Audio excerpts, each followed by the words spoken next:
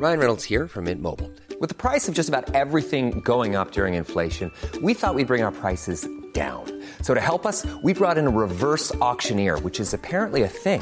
Mint Mobile Unlimited Premium Wireless. How to get 30, 30, bit to get 30, bit to get 20, 20, 20, bit to get 20, 20, bit to get 15, 15, 15, 15, just $15 a month? Sold! Give it a try at mintmobile.com/switch.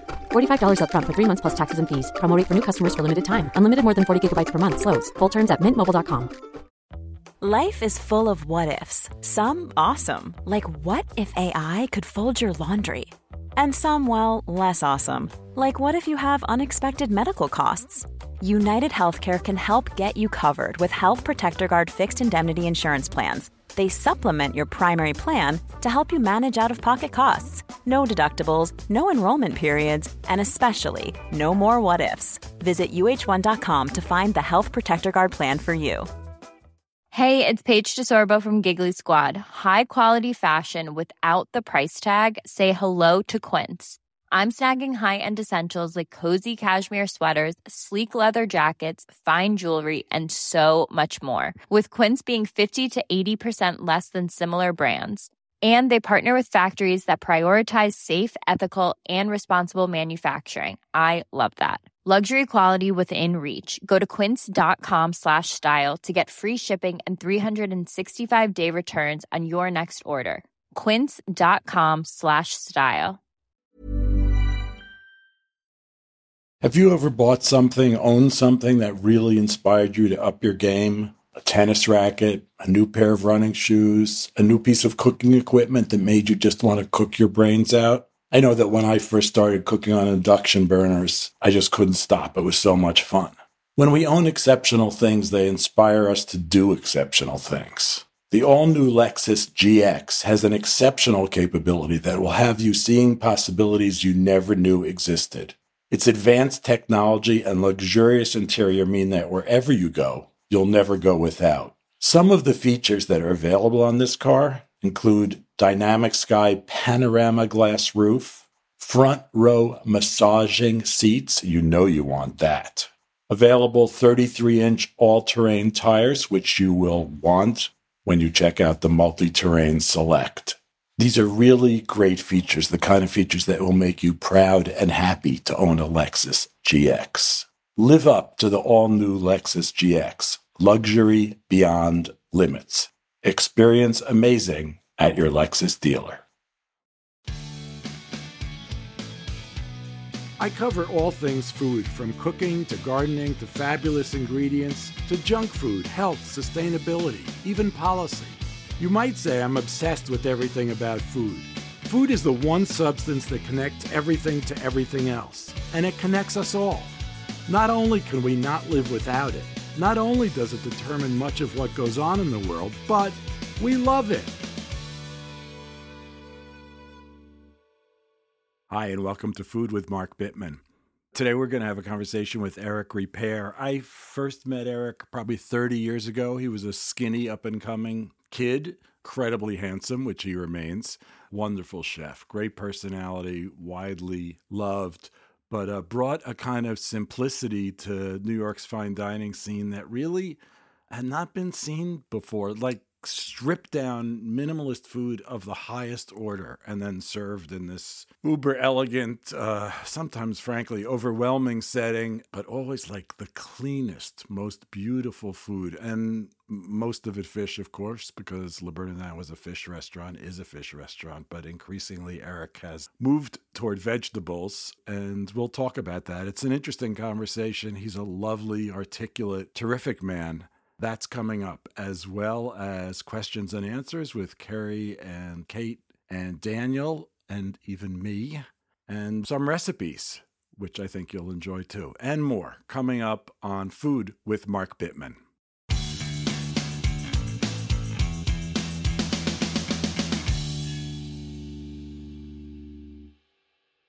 Eric's new book, Vegetables Simple, is such a treat that I'm really excited to offer you a couple of abbreviated recipes from it.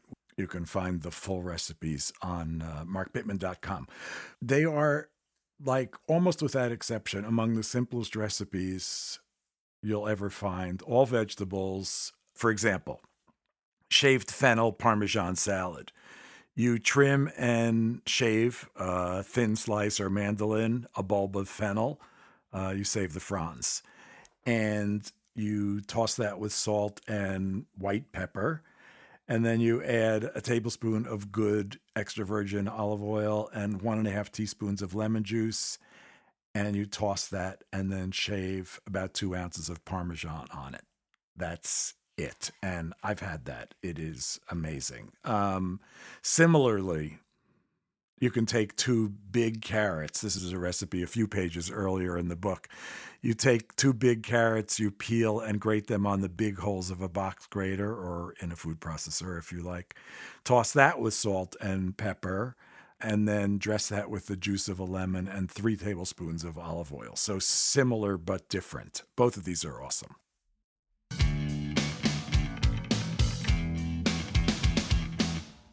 If post-COVID, you're among the people who are fantasizing about glorious travel, you might want to join me on next April's Mediterranean cruise with Regent Seven Seas Cruises. This is going to be a 10-night sailing from Lisbon to Barcelona. It's an all-inclusive luxury cruise stopping at Cadiz, Funchal, Casablanca, and several other exciting ports. Shore excursions are included, and I'll be leading some of them, as well as doing onboard cooking classes, talks, gatherings, and so on. There's a 2-category upgrade for people who book before June 30th, and Liz Nixon, who is the queen of cruises, is offering exclusive discounts to my followers just for another few days. So if this is your thing, now is the time to do it. We have been posting recipes and other links every Tuesday on markbittman.com, and you'll find this link and this blurb up there as well, markbittman.com. Thanks.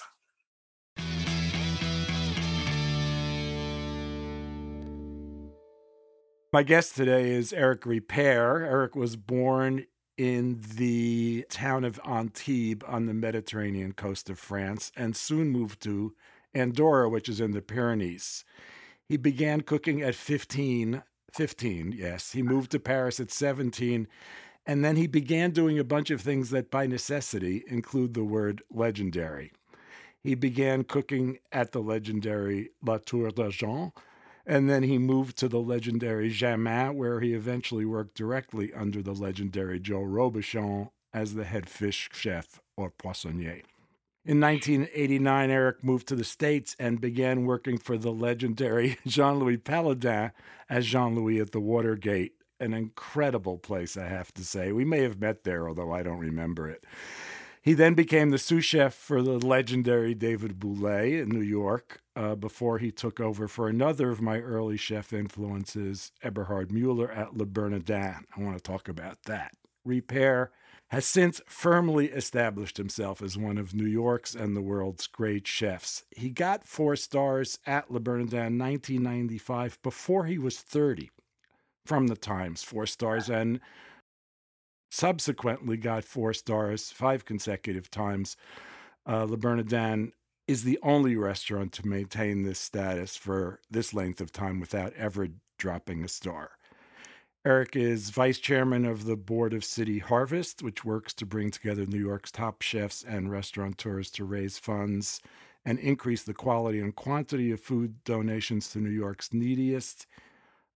He's an old friend, a quiet, well-accomplished man, still young, still vibrant, still fun, as you'll see.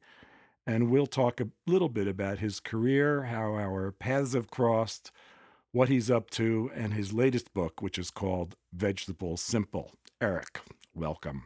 Thank you so much. And I'm very happy to be with the legendary Mark Bittman. Well, thank you for saying that. I have to say, I mean, this is going to sound terrible. Well, we can edit it out, but I was called legendary by someone last week, and I practically fell over. But anyway, I guess we're getting to the age where no one knows what to call us. So legendary is, I mean, they could say old white guy, I suppose. So. No, you are a legend. You are a legend with everything you have accomplished in your career. And, well, we all know that in our world, the food world. So thank you. Okay. Thank you. Okay, we can stop the log rolling, as we say. Let's talk a minute about the difference between working directly for Jean-Louis Paladin, who was, as we both know, 10 times better than I do, but as we both know, a lovely man, but also a holy terror. And then running your own restaurant, running it by yourself. What was that like for a young man? Well, first of all, when I came to the US and I worked for Jean-Louis, I was coming from the kitchen of Joël Robuchon. They were two different universes. I can imagine. And if I can make an analogy, it's like coming out of Catholic school and going straight to Woodstock. So obviously Jean-Louis was Woodstock. And it was definitely a culture shock for me. But I learned a lot from Jean-Louis because he was so creative and so generous and very interested by what we have in this country, which is beautiful, beautiful products, from produce to fruits and animals and so on. So I learned a lot from him. But we were working in that very tiny kitchen, and I'm sure you have been in that tiny kitchen many times. Yeah. And he was doing miracles every day with the team because he was coming back from visiting a farmer or someone who was harvesting softshell crabs, and he would come at 5 p.m. and he would write the menu for the same night, and whatever you thought would be on the menu wasn't, and you had to redo completely everything, and it was complete chaos, and he loved it, and we actually were having fun with that kind of chaos in his kitchen. Then when I came to New York, it was different, of course. And then when I came to Le Bernardin was a very structured and very well oiled machine and very disciplined in the kitchen as well. So I was departing from the freedom that and the fun that was in Jean-Louis kitchen to something that was fun in a different way, if I may. Le Bernardin had more of a fixed menu. You knew what was going to happen every day. It was pretty regimented and so on. Do you know, yes. The first time I heard a story like the story you just told about Jean-Louis, I think actually Jean-Georges Van Richten told me this story about someplace he worked when he was young, where the chef would come in and say, "No prep. Do not do prep. I will tell you the menu an hour before we are due for service, and then you will know what to prep." And to me, that sounds very difficult for the chefs, of course. But as a diner, that sounds like the most exciting thing imaginable. It can be fantastic, but you take a risk. Right. Because it's almost like a guinea pig, because what are the chances that even a genius chef is going to have an amazing idea for every dish every day with different ingredients that he finds at the last minute on the markets and so on? It's very unlikely. So with Jean-Louis, actually, I learned how to accept failure sometimes. Interesting. Because some of the dishes were not, they were too new. We didn't have time to really train or know if it was working or not. And sometimes when he was eating the right note, it was the best meal of your life, the best dish ever. But sometimes we were like a bit of inconsistent. And for me, it was interesting.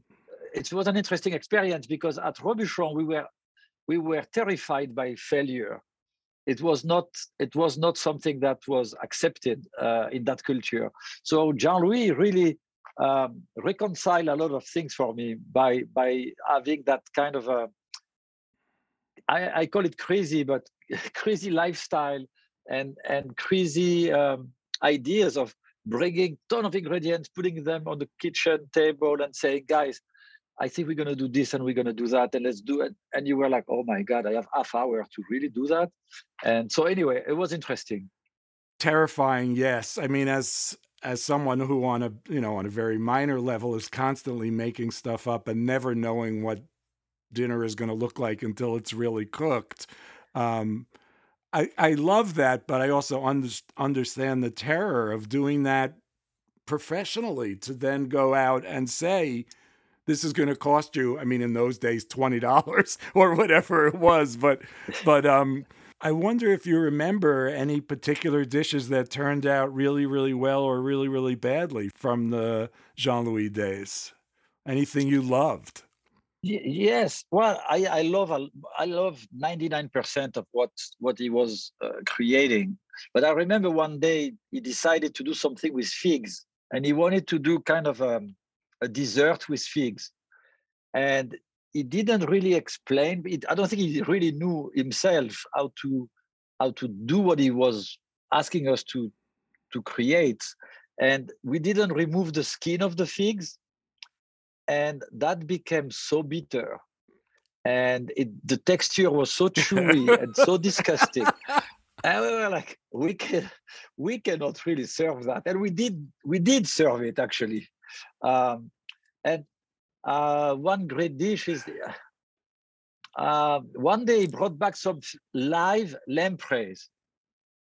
So those are kind of like monsters. Gigantic. I mean, it's part of the fish family, but it looks like a snake, and they suck your blood. They were live. They are monsters. They were live, and I was like, he's crazy. We're not going to cook that today. So we killed them and so on just before the service, and he did an amazing lamprey à la bordelaise with a red wine sauce, and he was improvising with whatever we had, and we added to the dish. So yes, some bad experiences that became funny and interesting, like the fig dessert, and then the lamprey, which is the opposite, was like just genius. I mean, I wonder if there are people with the kind of freewheeling attitude that he had who are willing to do that kind of thing now. Anyway, Le Bernardin was based on Le Bernardin in Paris. Both are fish restaurants known for being fish restaurants. There were, of course, fish restaurants in New York and elsewhere before that, but not four-star fish restaurants, not this kind of glorious thing. I mean, I remember it was wonderful when you got there. It has continued, as we said in the intro, to be wonderful. You've brought it along. You have consistently made things fresher, simpler, lighter, and so on. But I wonder how you see things having changed in the last 25, 30 years. Well, when I started at Le Bernardin, I was very influenced by my background, my childhood. So I grew up in the south of France and in the north of Spain. So all the flavors that I like and ingredients that I like were very Mediterranean-like. And also I was very influenced, of course, by my mentors, which is Joël Robuchon and Jean-Louis Palladin and so on. So the food that I was creating at that time was a polite compromise in between the vision of Gilbert Lecause, who was the chef in honor of Le Bernardin, and ideas that I had. And Gilbert was from Brittany and I was from the south. So we were meeting in the middle, and I was very respectful of him and very admirative of what he had done with Le Bernardin. Unfortunately, he passed away in 1994. It's when I had really the complete freedom to do whatever I wanted. And again, we started to see a lot of influence coming from my childhood and from influences from my mentors. And I started to find my own voice by basically being in the kitchen every day and creating dishes and so on, and saying, well, I like this style, or I don't like that style. Actually, I should direct myself to a certain simplicity that I really, really like, and remove ingredients from the plates. And actually, I don't really care about presentation. Obviously, it's very important. And at the end, I will make sure that the dish looks good. But my main concern is to elevate the fish to the next level, and everything that's going to go in that plate will have this purpose. So I created the mantra for Le Bernardin that says the fish is the star of the plate, which means we don't cook with fish, we cook for the fish, and whatever is in that plate has a purpose, has a reason to be. And then we have evolved, because I live in New York. I'm a New Yorker 30 years later, obviously. And as you know, it's it's the capital of the world, and we interact with different cultures, and we see different techniques and the ingredients from other chefs. We are in New York. I mean, a lot of chefs in New York are very lucky because they can travel also. So we can go in Asia, we can go in South America, go back to Europe, and so on, or visit the US and discover again a lot of great food that comes back and in some ways digested it and comes again in with some influences in the dishes that make Le Bernardin food today. So I would say it's kind of like a natural fusion of cultures that are inspired by my own personal experience. And then again, keeping the mantra, fish is the star of the plate. Let's keep it simple and let's gather the best ingredients possible. And therefore, this is what I think the evolution has been in the kitchen. And Le Bernardin has evolved at the same time in the dining room with the service that was very formal, became much more interactive and relaxed. And also the decor in the dining room that was very French, 1990s, 1980s. And today it's much more contemporary with very conducive to high energy and so on. I wonder how the fish itself has changed. We were both around in the 80s and early 90s when suddenly you could get fish from anywhere in the world via FedEx anytime you wanted. And I remember going into restaurants and them bragging about, oh, we got this from Honolulu, or we got this from Japan, or we got this from Spain. And then we went through a period where no, that was not what you wanted. You wanted to say, we got this from Maine, and we got this from Cape Cod, and we got this from Long Island, and we got this from off the shore of New Jersey, off the coast of New Jersey. In other words, the fish is local and really, this is what our area represents. I know you've been through all of that. How has that evolved, and where are things around fish at now? Well, first of all, we do not serve farm-raised fish. It's all wild and all sustainable ever. Wow. Except for the salmon from the Faroe Islands. And they are probably the best farm in the world by far. But they have fjords and they close the fjord and very few animals that eat the natural food that is on those fjords. And then they have a way of making them grow and be happy and so on. So that it's almost like eating wild salmon, but it's not. But except for that item, everything is wild at Le Bernardin. Everything is sustainable. We don't want to serve endangered species. And then I would say 90% of the fish comes from the East Coast, in between North Carolina and Maine, and that's where we find most of our species. And the benefit of that is, first of all, we support the local fishermen in our region, so it's helping the economy, obviously. And then we have fish that is super fresh. I mean, I called Portland, where they have an auction house for the fish before 6 o'clock at night, and I will get the fish in rigor mortis tomorrow morning before 7 o'clock. You cannot beat that. No, you can't. That's fantastic. Yeah. And are you limited much by, if you're saying you're only serving sustainable fish, are you limited much by that? Are you getting a variety that... As you know, we have those lists, right, that are telling you, so you have in the red few species, and then the yellow few species, and the green is whatever is sustainable. And those lists are very subjective, in my opinion, because a caught fish that is caught by a tiny fisherman with one line is not the same cod that is caught by a factory boat or something like that.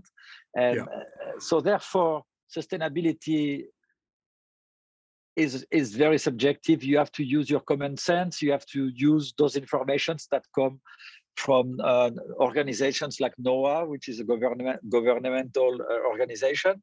And then you find your way, and you know what is sustainable or not. Now, I have to say, in the US, I'm very impressed by the efforts of the government to create sustainability. They have a very strict rules, and the fishermen follow those rules very carefully because they will lose the license and their boat if they cheat.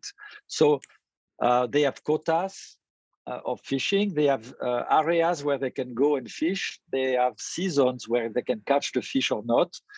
When the fish is reproducing, they cannot go, and so on. So we are in the US pretty well off with making sure that we do not deplete the population of the fish.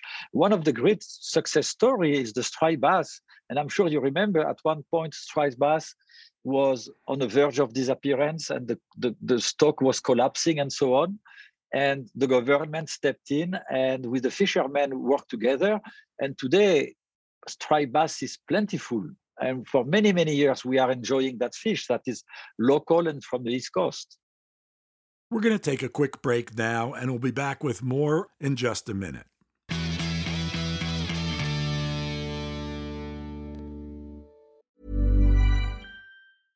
Ready to pop the question? The jewelers at BlueNile.com have got sparkle down to a science with beautiful lab-grown diamonds worthy of your most brilliant moments. Their lab-grown diamonds are independently graded and guaranteed identical to natural diamonds, and they're ready to ship to your door. Go to BlueNile.com and use promo code LISTEN to get $50 off your purchase of $500 or more. That's code LISTEN at BlueNile.com for $50 off. BlueNile.com, code LISTEN. Hey, I'm Ryan Reynolds. At Mint Mobile, we like to do the opposite of what Big Wireless does. They charge you a lot, we charge you a little. So naturally, when they announced they'd be raising their prices due to inflation, we decided to deflate our prices due to not hating you. That's right. We're cutting the price of Mint Unlimited from $30 a month to just $15 a month. Give it a try at mintmobile.com/switch. $45 up front for 3 months plus taxes and fees. Promo rate for new customers for limited time. Unlimited more than 40 gigabytes per month slows. Full terms at mintmobile.com.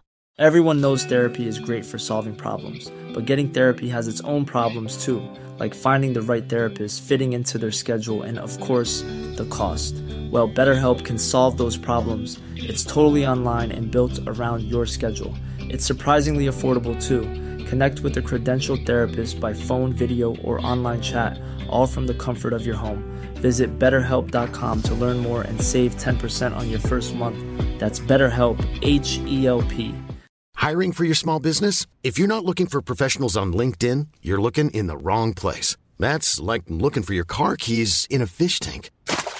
LinkedIn helps you hire professionals you can't find anywhere else, even those who aren't actively searching for a new job but might be open to the perfect role. In a given month, over 70% of LinkedIn users don't even visit other leading job sites. So start looking in the right place. With LinkedIn, you can hire professionals like a professional. Post your free job on linkedin.com/people today. We're all drinking more water these days, and we're all concerned that we're drinking safe, clean, unpolluted water. Yet, according to our friends at the Environmental Working Group, 3 out of 4 homes in the United States have harmful contaminants in their tap water. That's why it's worth checking out AquaTrue. AquaTrue purifiers use a 4-stage reverse osmosis purification process, and their countertop purifiers work with no installation or plumbing. They remove 15 times more contaminants than ordinary pitcher filters and are specifically designed to combat chemicals like PFAS, those forever chemicals, in your water supply. PFAS, by the way, is found in almost 45% of U.S. tap water.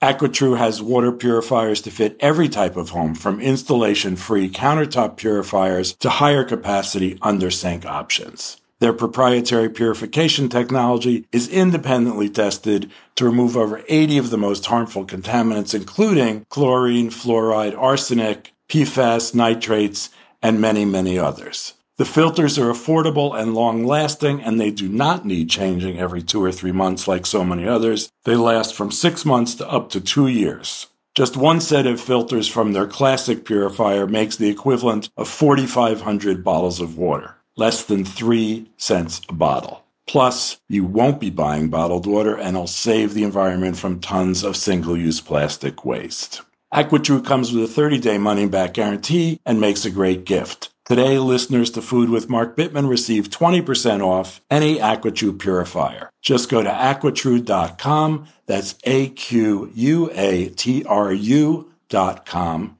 and enter code Bittman at checkout. For 20% off any AquaTrue water purifier, go to aquatrue.com and use the promo code Bittman, BITTMAN. Have you ever bought something, owned something that really inspired you to up your game? A tennis racket, a new pair of running shoes, a new piece of cooking equipment that made you just want to cook your brains out? I know that when I first started cooking on induction burners, I just couldn't stop. It was so much fun. When we own exceptional things, they inspire us to do exceptional things. The all-new Lexus GX has an exceptional capability that will have you seeing possibilities you never knew existed. Its advanced technology and luxurious interior mean that wherever you go, you'll never go without. Some of the features that are available on this car include dynamic sky panorama glass roof, front row massaging seats, you know you want that. Available 33-inch all-terrain tires, which you will want when you check out the Multi-Terrain Select. These are really great features, the kind of features that will make you proud and happy to own a Lexus GX. Live up to the all-new Lexus GX, luxury beyond limits. Experience amazing at your Lexus dealer.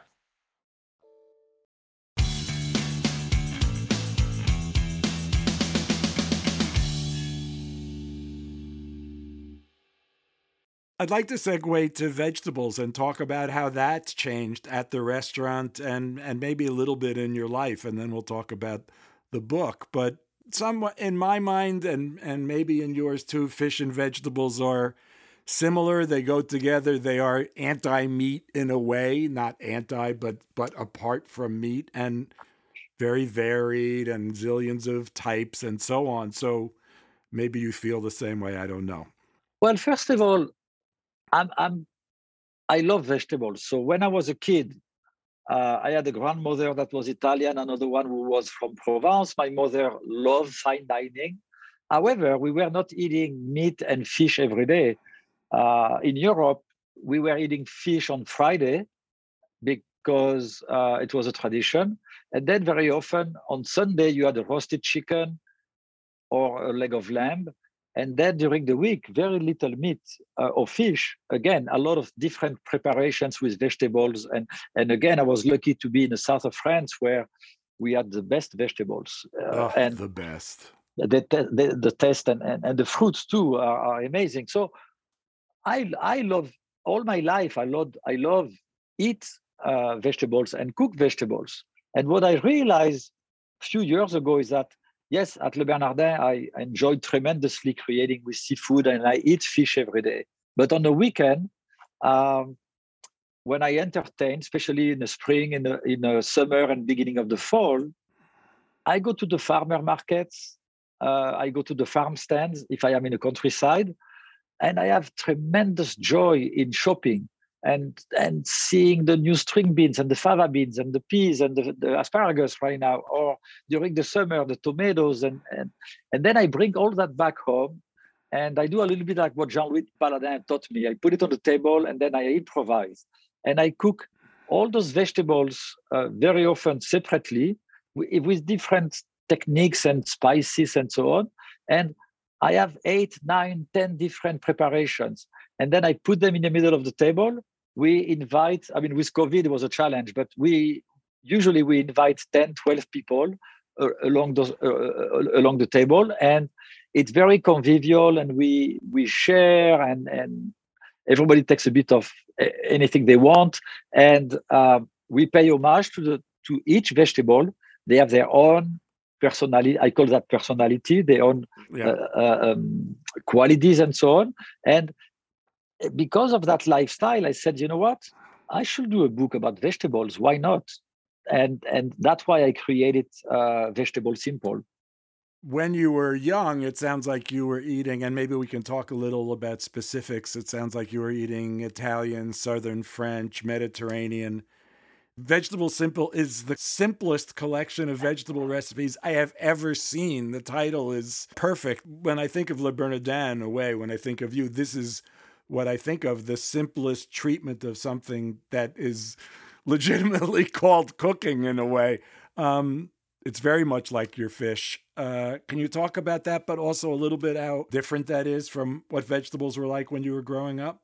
So vegetables, when I was growing up, were coming from. I was going with grandmas to the market, or my grandfather had a little garden in the back of the house, and I was eating those vegetables, and they were not necessarily beautiful, and they had little stains and so on, but they were really, really flavorful. And then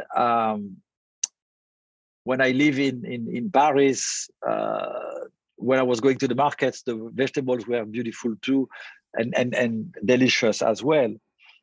But when I was going to supermarkets, they were just beautiful. And in America, when I came to the US, I was shocked by how beautiful the vegetables and produce were. But I was also very disappointed by the flavor.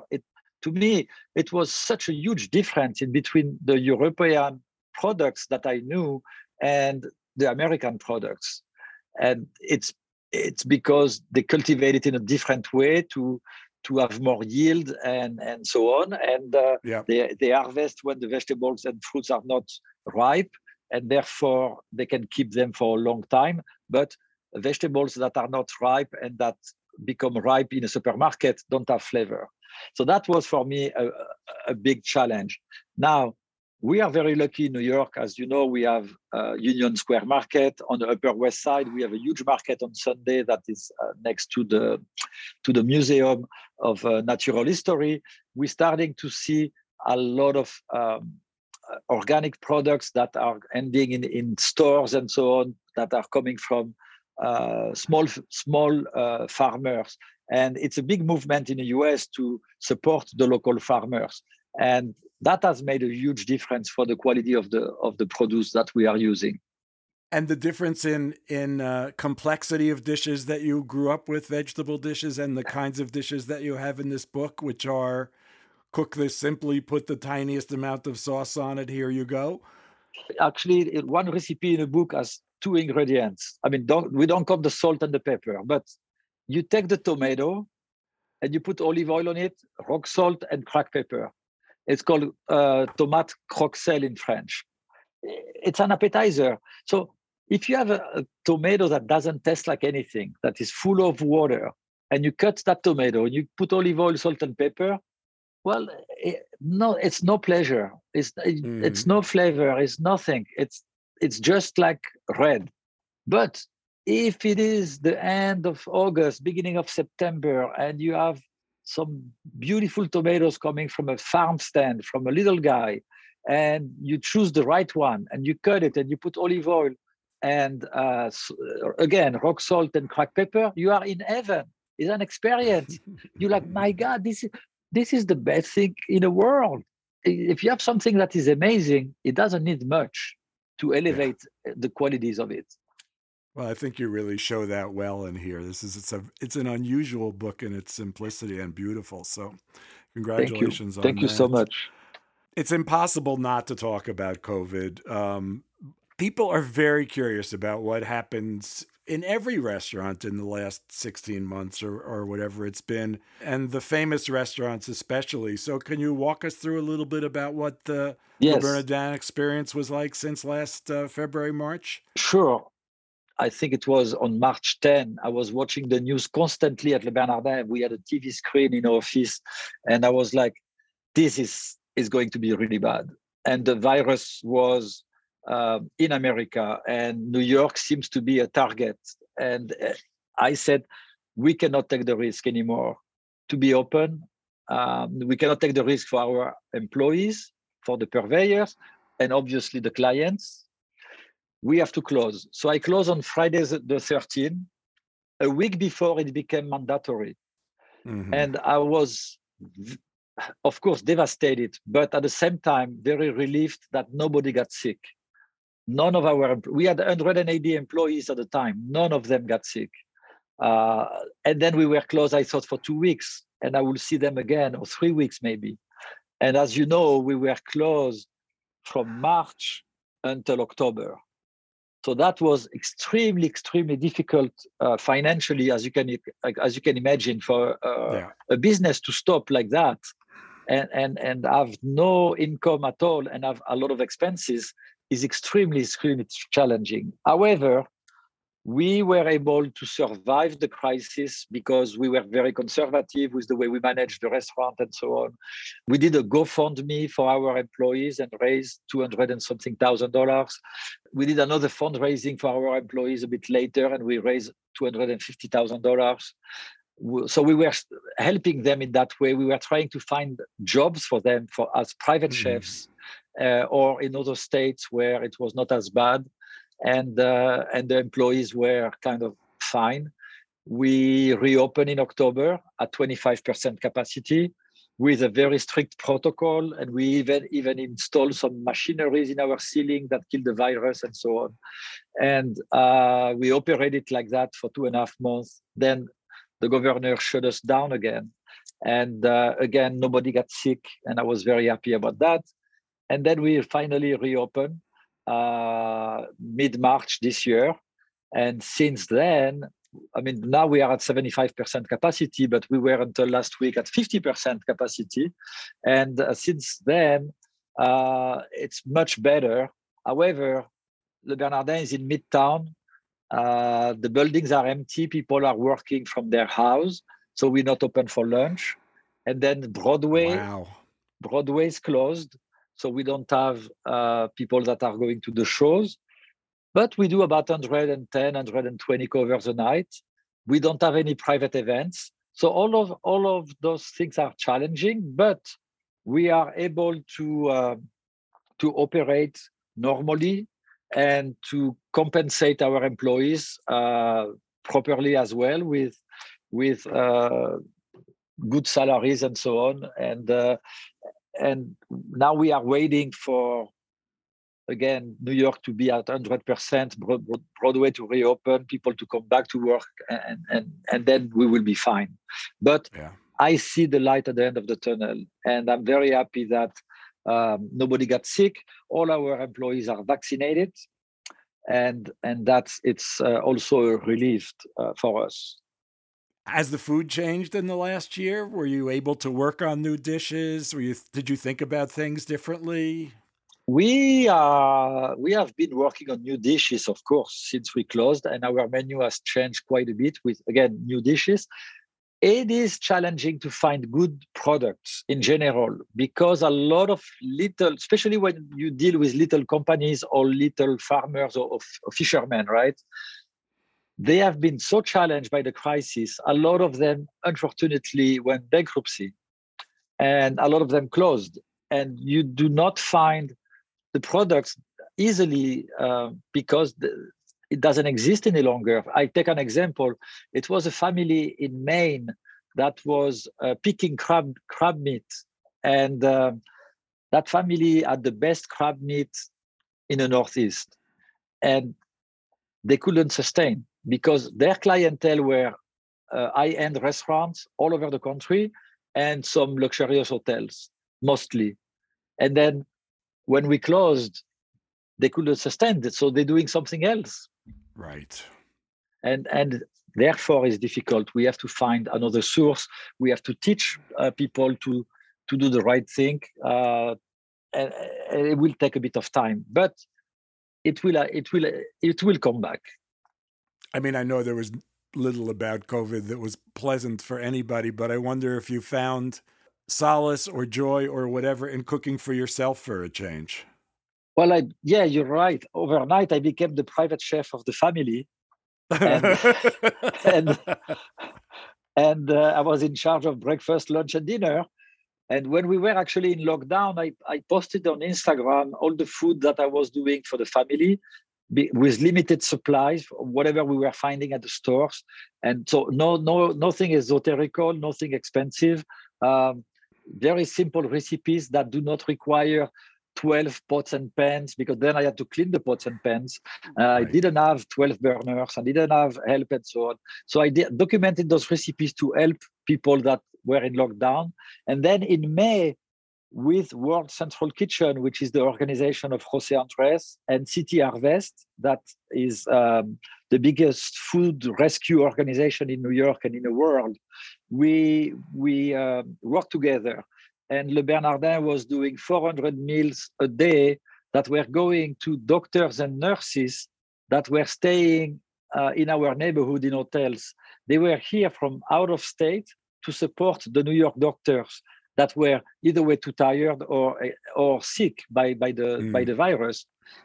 And then at one point, all those doctors and nurses went back to their states, and we cooked for shelters. So we were cooking 5 days a week, 400 meals for shelters until December, from May to December.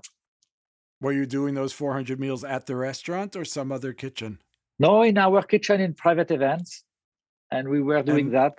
And we were doing really, I was very happy. And I actually took a lot of pictures for my social media to inspire people to show what we were doing, because the purveyors were very nice to us. They were giving us the food at cost, or sometimes even like they were really gifting us the food.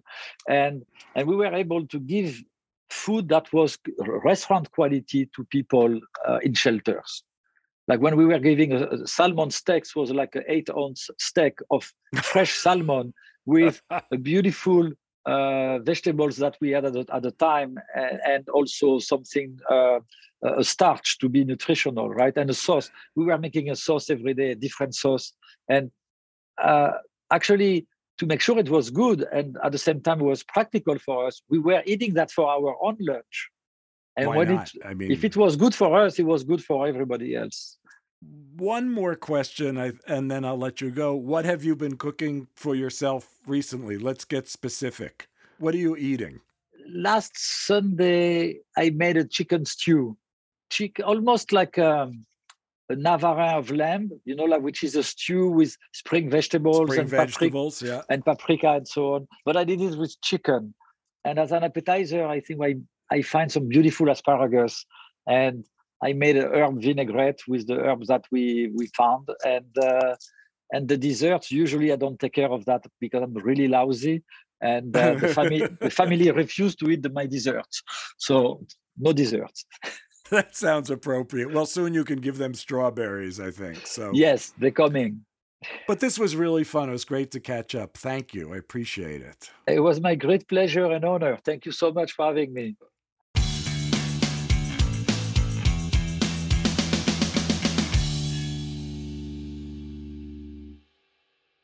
Another recipe from Eric Ripert's new book, Vegetable Simple.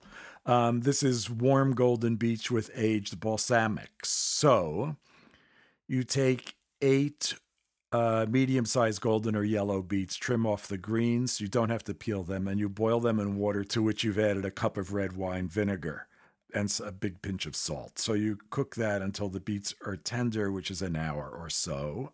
If you have to add more water, do. And a thin-bladed knife that you poke into it will pierce the flesh easily when they're done. While that's happening, you take half a cup of aged balsamic vinegar and reduce it by half, which takes about 10 minutes, 8 to 12 minutes, Eric says. Cool that while the beets are cooking, and when the beets are done, turn off the heat, let them cool in the cooking liquid. When you can handle them, the peels will slip right off. If you've never done that, it's really quite amazing. Slice the beets in half, season with salt and pepper, and drizzle with that reduced balsamic. A lovely recipe.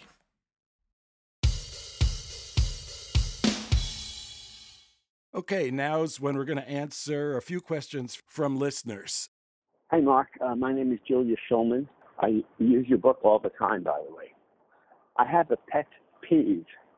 Why, when you're in a restaurant, before you even taste the food, the waiter comes around with this huge pepper mill and asks, pepper? And shouldn't the food be seasoned properly before it leaves the kitchen? I never ask for more pepper unless I taste it first. But many people will just say, okay, pepper. Why? Freshly ground black pepper. Well, it's just become, it started in the 70s, which is a long time ago, but it's just become this thing that shows that you're a good restaurant, that you offer freshly ground black peppers. So I have two interesting stories about this. One is that my father, who, as you know, was a maniac, once went insane in a restaurant because they didn't offer him freshly ground pepper. Like, what kind of restaurant is this? No one comes over and offers freshly ground pepper.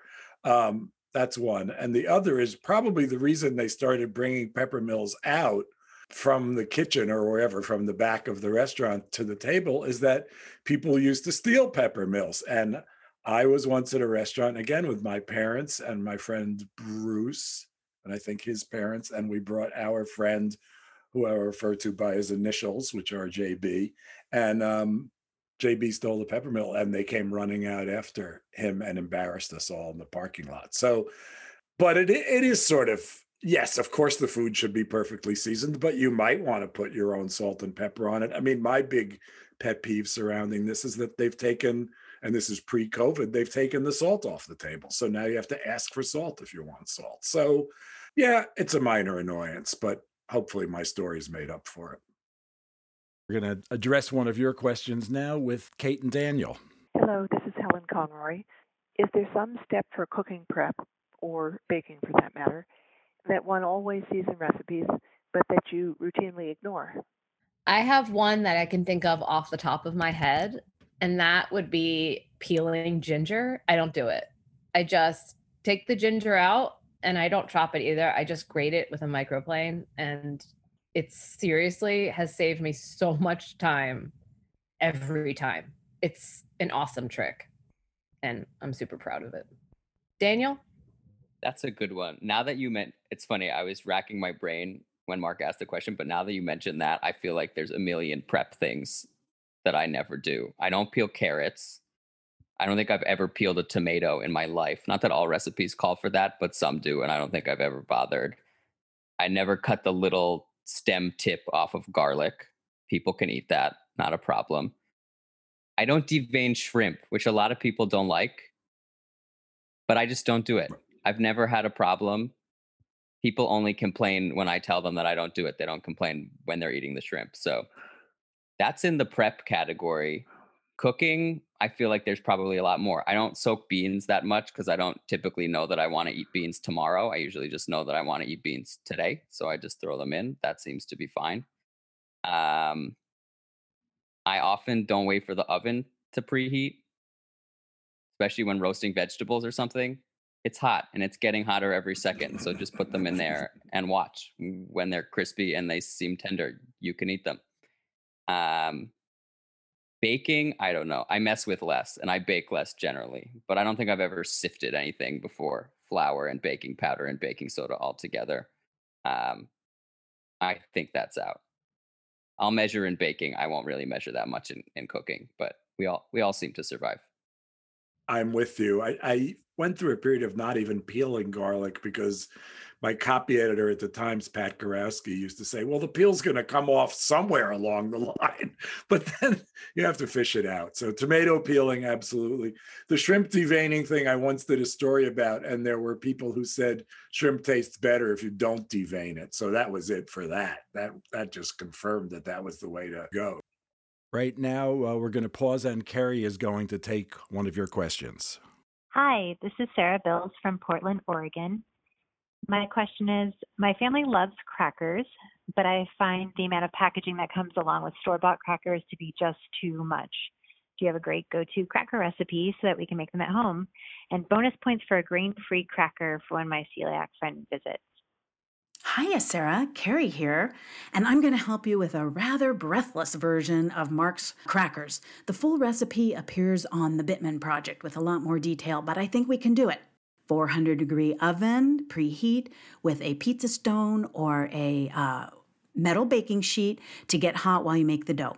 Then you're going to cut 2 tablespoons butter or good quality vegetable oil or olive oil and a half teaspoon salt with 1 cup flour. I'm going to take the gluten-free challenge and say you can either use a 1-to-1 baking mix. People like Bob's Red Mill, though I haven't tried it for this recipe. But I'm going to go for a half cup each chickpea flour and brown rice flour for a whole grain version. Doesn't that sound good? Let's try it.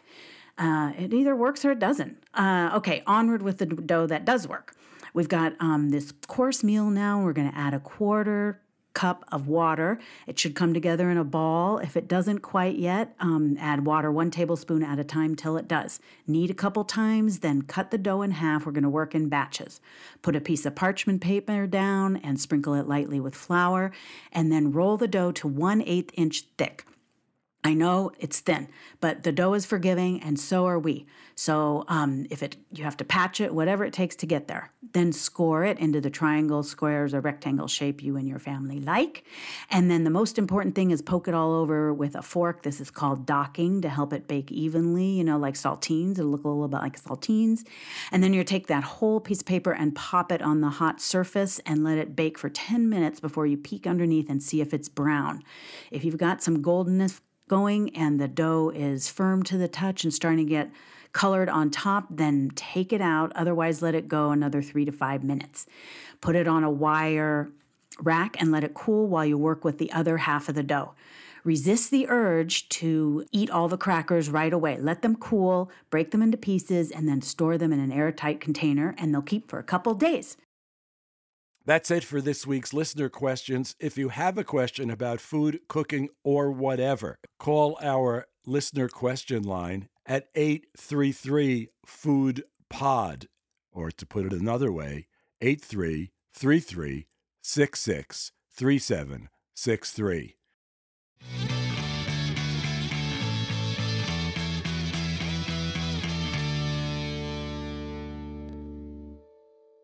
I want to remind you, I want to just say before leaving, keep cooking. But remember, too, that the fight for better food for all is really a fight that involves justice, social, legal, racial, environmental justice, and more. Better food for all means better agriculture, more democracy, less inequality. Again, more than that, too. But in short, a better world is possible. Let's try to make it that way.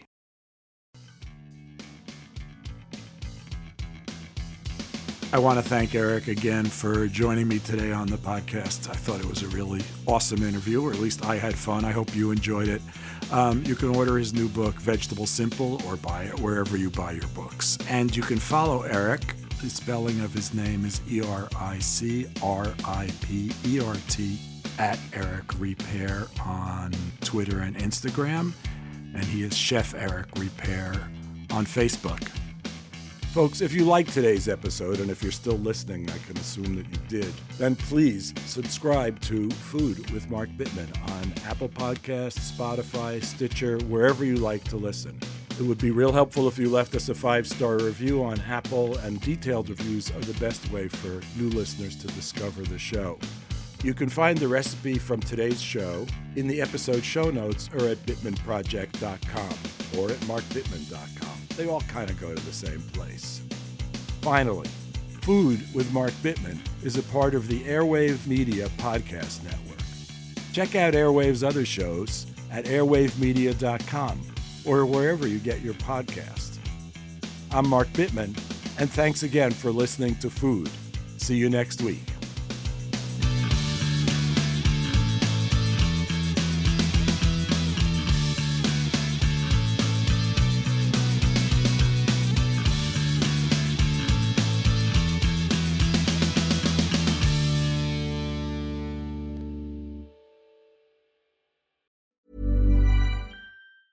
Planning for your next trip? Elevate your travel style with Quince. Quince has all the jet-setting essentials you'll want for your next getaway, like European linen, premium luggage options, buttery soft Italian leather bags, and so much more. And is all priced at 50 to 80% less than similar brands. Plus, Quince only works with factories that use safe and ethical manufacturing practices. Pack your bags with high-quality essentials you'll be wearing for vacations to come with Quince. Go to quince.com/pack for free shipping and 365-day returns. Ever catch yourself eating the same flavorless dinner 3 days in a row? Dreaming of something better? Well, HelloFresh is your guilt-free dream come true, baby. It's me, Keke Palmer. Let's wake up those taste buds with hot, juicy pecan-crusted chicken or garlic butter shrimp scampi. Hello Fresh. Stop dreaming of all the delicious possibilities and dig in at HelloFresh.com. Let's get this dinner party started. Hey, it's Paige DeSorbo from Giggly Squad. High quality fashion without the price tag. Say hello to Quince. I'm snagging high-end essentials like cozy cashmere sweaters, sleek leather jackets, fine jewelry, and so much more. With Quince being 50 to 80% less than similar brands. And they partner with factories that prioritize safe, ethical, and responsible manufacturing. I love that. Luxury quality within reach. Go to quince.com/style to get free shipping and 365-day returns on your next order. Quince.com/style. Imagine the softest sheets you've ever felt. Now imagine them getting even softer over time. That's what you'll feel with Boll & Branch's organic cotton sheets. In a recent customer survey, 96% replied that Boll & Branch sheets get softer with every wash. Start getting your best night's sleep in these sheets that get softer and softer for years to come. Try their sheets with a 30-night guarantee. Plus, get 15% off your first order at bollandbranch.com. Code BUTTERY. Exclusions apply. See site for details.